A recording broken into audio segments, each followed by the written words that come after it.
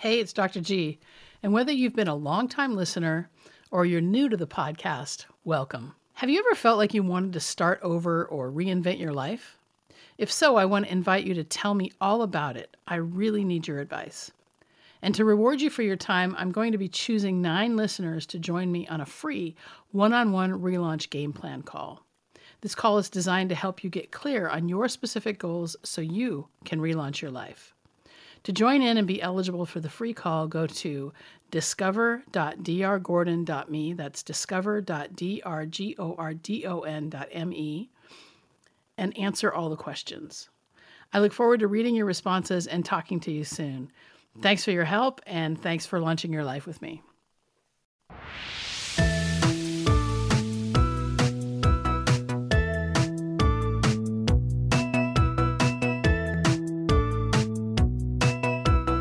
Hi, and welcome to the Launch Your Life podcast. I'm your host, Dr. Michelle Gordon. I've just entered my 4th year of podcasting, and I want to let you know how much I appreciate you spending time with me every week. I've morphed this podcast from focusing on menopause and its associated problems to drilling down into how you can fall in love with your life one habit at a time. And while you've probably heard a lot of how I got here through the interviews I've conducted, what I want to do now is let you know who I am and what exactly happened to get me here. You see, back in 2018, I wrote over 60,000 words of a memoir, and I've just let it sit on my shelf all this time. I haven't worked on it, and frankly, I don't know why.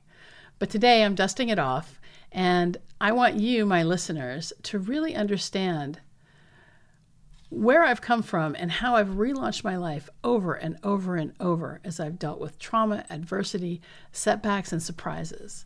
It's win-win because I'm going to have a published memoir by the end of this series, and you get to hear it first in serial fashion. Now, I'm going to tell you my life story. It's full of intrigue, sadness, patriarchy, adversity, and triumph. And every time I thought, this is it, the universe has shown me how I can repeatedly relaunch and love my life. I hope you can find some inspiration as we go through this series. As always, I welcome your feedback. Feel free to email me, drg, at drgordon.me, drgordon.me. And if you're ready to love every second of your life, let's set up a relaunch game plan. Simply go to relaunch.drgordon.me and book a relaunch game plan call. For the latest episodes, go to launchyourlifepodcast.com. And if you like the podcast, please take a moment to leave a 5-star review wherever you get your podcast. So I'm just going to start at the beginning. I was born in October of 1964 in a college town where my father was getting his PhD. I'm the 3rd of 4 children. And my mother was just 22 when she had me. 2 years later, she had my younger brother, and she had 4 children under 8 at age 24. It was hard being her daughter, and for many years, I held a lot of resentment toward her. Now, I'm in my late 50s, and I look back at my mother's life, and I wonder how she did it. Children aren't born with an instruction manual, and we are destined to repeat the behaviors modeled to us as we grow up, unless we consciously choose to change. It's not her fault she didn't have good behaviors modeled to her, and I don't begrudge her anymore because she was escaping her own form of trauma when she married my father. Anyway, after my dad completed his studies, we moved to southeastern Washington state. It's a bleak desert landscape with more tumbleweed than people. It was discovered by William Clark of Lewis and Clark in 1805. This desert land had long been used by 3 different native tribes, the Wanapum, the Walla Walla, and the Yakima, at a village formerly known as Chimna, but is now Columbia Point. Incorporated in 1910, the town was a sleepy agricultural hamlet nestled between the Columbia and Yakima rivers. Irrigation made farming possible, but trade was almost impossible due to lack of railroad access. As late as 1943, my hometown still had only 247 residents. Then the U.S. government bought up the entire town and miles of the surrounding area for a secret government project to build the atomic bomb. The clean, cold water of the Columbia River served as a cooling agent for nuclear fuel. The relative desolation, isolation, and arid climate made it an easy government target. So the government condemned more than 1,100 houses and paid the owners the appraised value. There were some complaints about that. While the residents supported the war effort, the scope of disruption came as a shock. Most of the original residents moved out, but the government built homes at a brisk pace to house the workers in their secret initiative. Over the next 18 months, over 16,000 homes were built. Now, on August 6th and 9th of 1945, America dropped atomic bombs on Hiroshima and Nagasaki, Japan, ending World War II. This is when the residents of the new boomtown of Richland, Washington, found out they were instrumental in helping to end the war. The plutonium for the Nagasaki bomb was manufactured at their new Hanford site. Now, I go into all this history to tell you the draw the place has for scientists. After the war ended, Richland continued to boom, and to this day is a premier location for top scientists in the country. When my father completed his physics PhD, he took a job at one of the think tanks in the Hanford area and moved our growing family to the southeast corner of Washington state. The next year, in 1966, my younger brother was born, and we moved from a busy street where one of my older brothers had actually been hit by a car to a cul-de-sac close to the Catholic Church and the public high school. Now, I often refer to this home as the House of Many Horrors. And I'll be telling you about as many of them as I can remember in the upcoming episodes. But I want to preface this all by saying that I'm not telling this story to sensationalize, glamorize, any of that. I'm telling my story as I remember it. Having said this, I know memory is faulty, and what I remember may not be what others remember from the same period. But this is my story, and I'm going to tell it the best I know how. So when we moved to the cul-de-sac, I was about 3 years old. And shortly after moving, we took a family trip to my mother's hometown of San Diego, California. And my very first memory is holding my mother's hand at Disneyland while the Yeti was making scary noises from the Matterhorn ride, and I was begging to go on the colorful spinning teacups. And my little body was trying to drag my mom over to the teacups. Now, as the day progressed, we went on the Haunted Mansion ride. And this ride gave me nightmares for several years afterwards. I dreamt of these scary blue-gray monsters flying up in the sky in front of me, and I'd wake up anxious and afraid while it was still dark in my new room.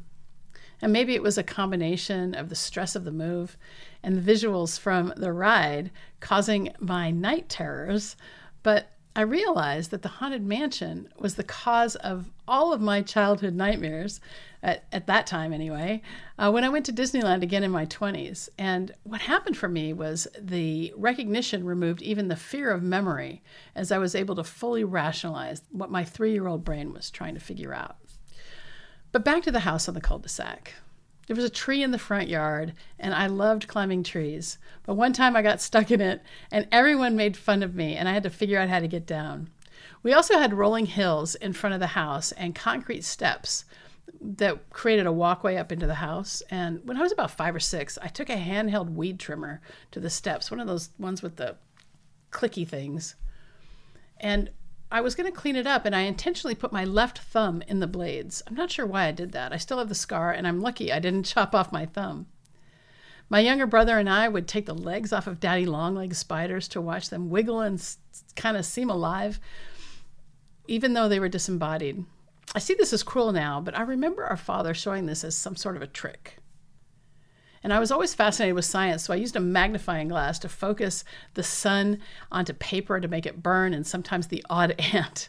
I used magnets in the dirt to collect iron filings and clean them obsessively until no more dirt was present. As a tomboy, I played with trucks. I climbed trees. I got dirty in the mud or muck with abandon. And I always wanted what my older brothers had. I see it as privilege now, and then it seemed that they were favored. So I did what they did and played with their toys because I wanted to be treated the same. I wasn't. I was about 5 or 6 years old the first time I remember being the object of a man's sexual perversion. In this case, it was my grandfather.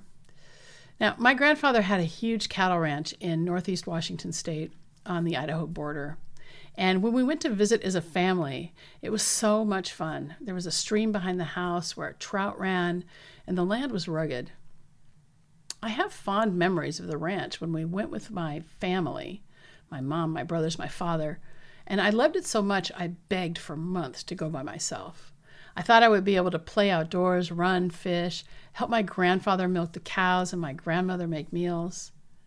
This was a pipe dream, though. I'm not really sure why my parents let me go. Maybe it was my unrelenting asking. I recall a deep desire to go by myself and asking my brothers if they wanted to go by themselves too. So I went, and the day was fun. But the next day I screamed at the window until my dad came. Now, of course, my parents and my grandparents just thought, well, my grandmother anyway, just thought I was homesick. I was, but only because I had been assaulted while I slept. Turns out my grandfather was a pedophile, and he not only abused me, but his now deceased daughter and my deceased father. He was a real piece of shit who called his wife woman and truly only thought women and girls were there for the service and pleasure of men.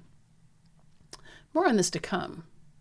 But interestingly, even after they moved from the ranch, I became physically ill every time we visited the house for the rest of my life. And this was the first time I had to relaunch my life. It's not unreasonable for a child to expect to be safe in the presence of their grandparents. I wasn't, and I had to adapt to protecting myself as a child. Of course, no one actually ever asked me or my grandparents what happened. And my brain did its job and buried the facts of the encounter until I was about 19. Imagine my surprise and relief at realizing it wasn't me. Unfortunately, this was the first of many traumas of my young life. Now, again, I'm not telling you this to sensationalize or to get sympathy. I'm telling you because it happened. And without these experiences, I would not be who I am today. It took a long time for me to realize that while things happened to me that were out of my control, I have the power to decide how I want to respond to them and how I choose to allow them to shape my life going forward. My 5-year-old self relaunched by walling off the memory, and my adult self relaunched by letting go of being a victim. Next time on the Launch Your Life podcast, I'll continue the story of my childhood. And if you like this episode, please subscribe so you won't miss any episodes. And also, please leave a 5-star review wherever you get your podcasts. If you're ready to relaunch your life, I invite you to book a call with me at relaunch.drgordon.me. See you next time.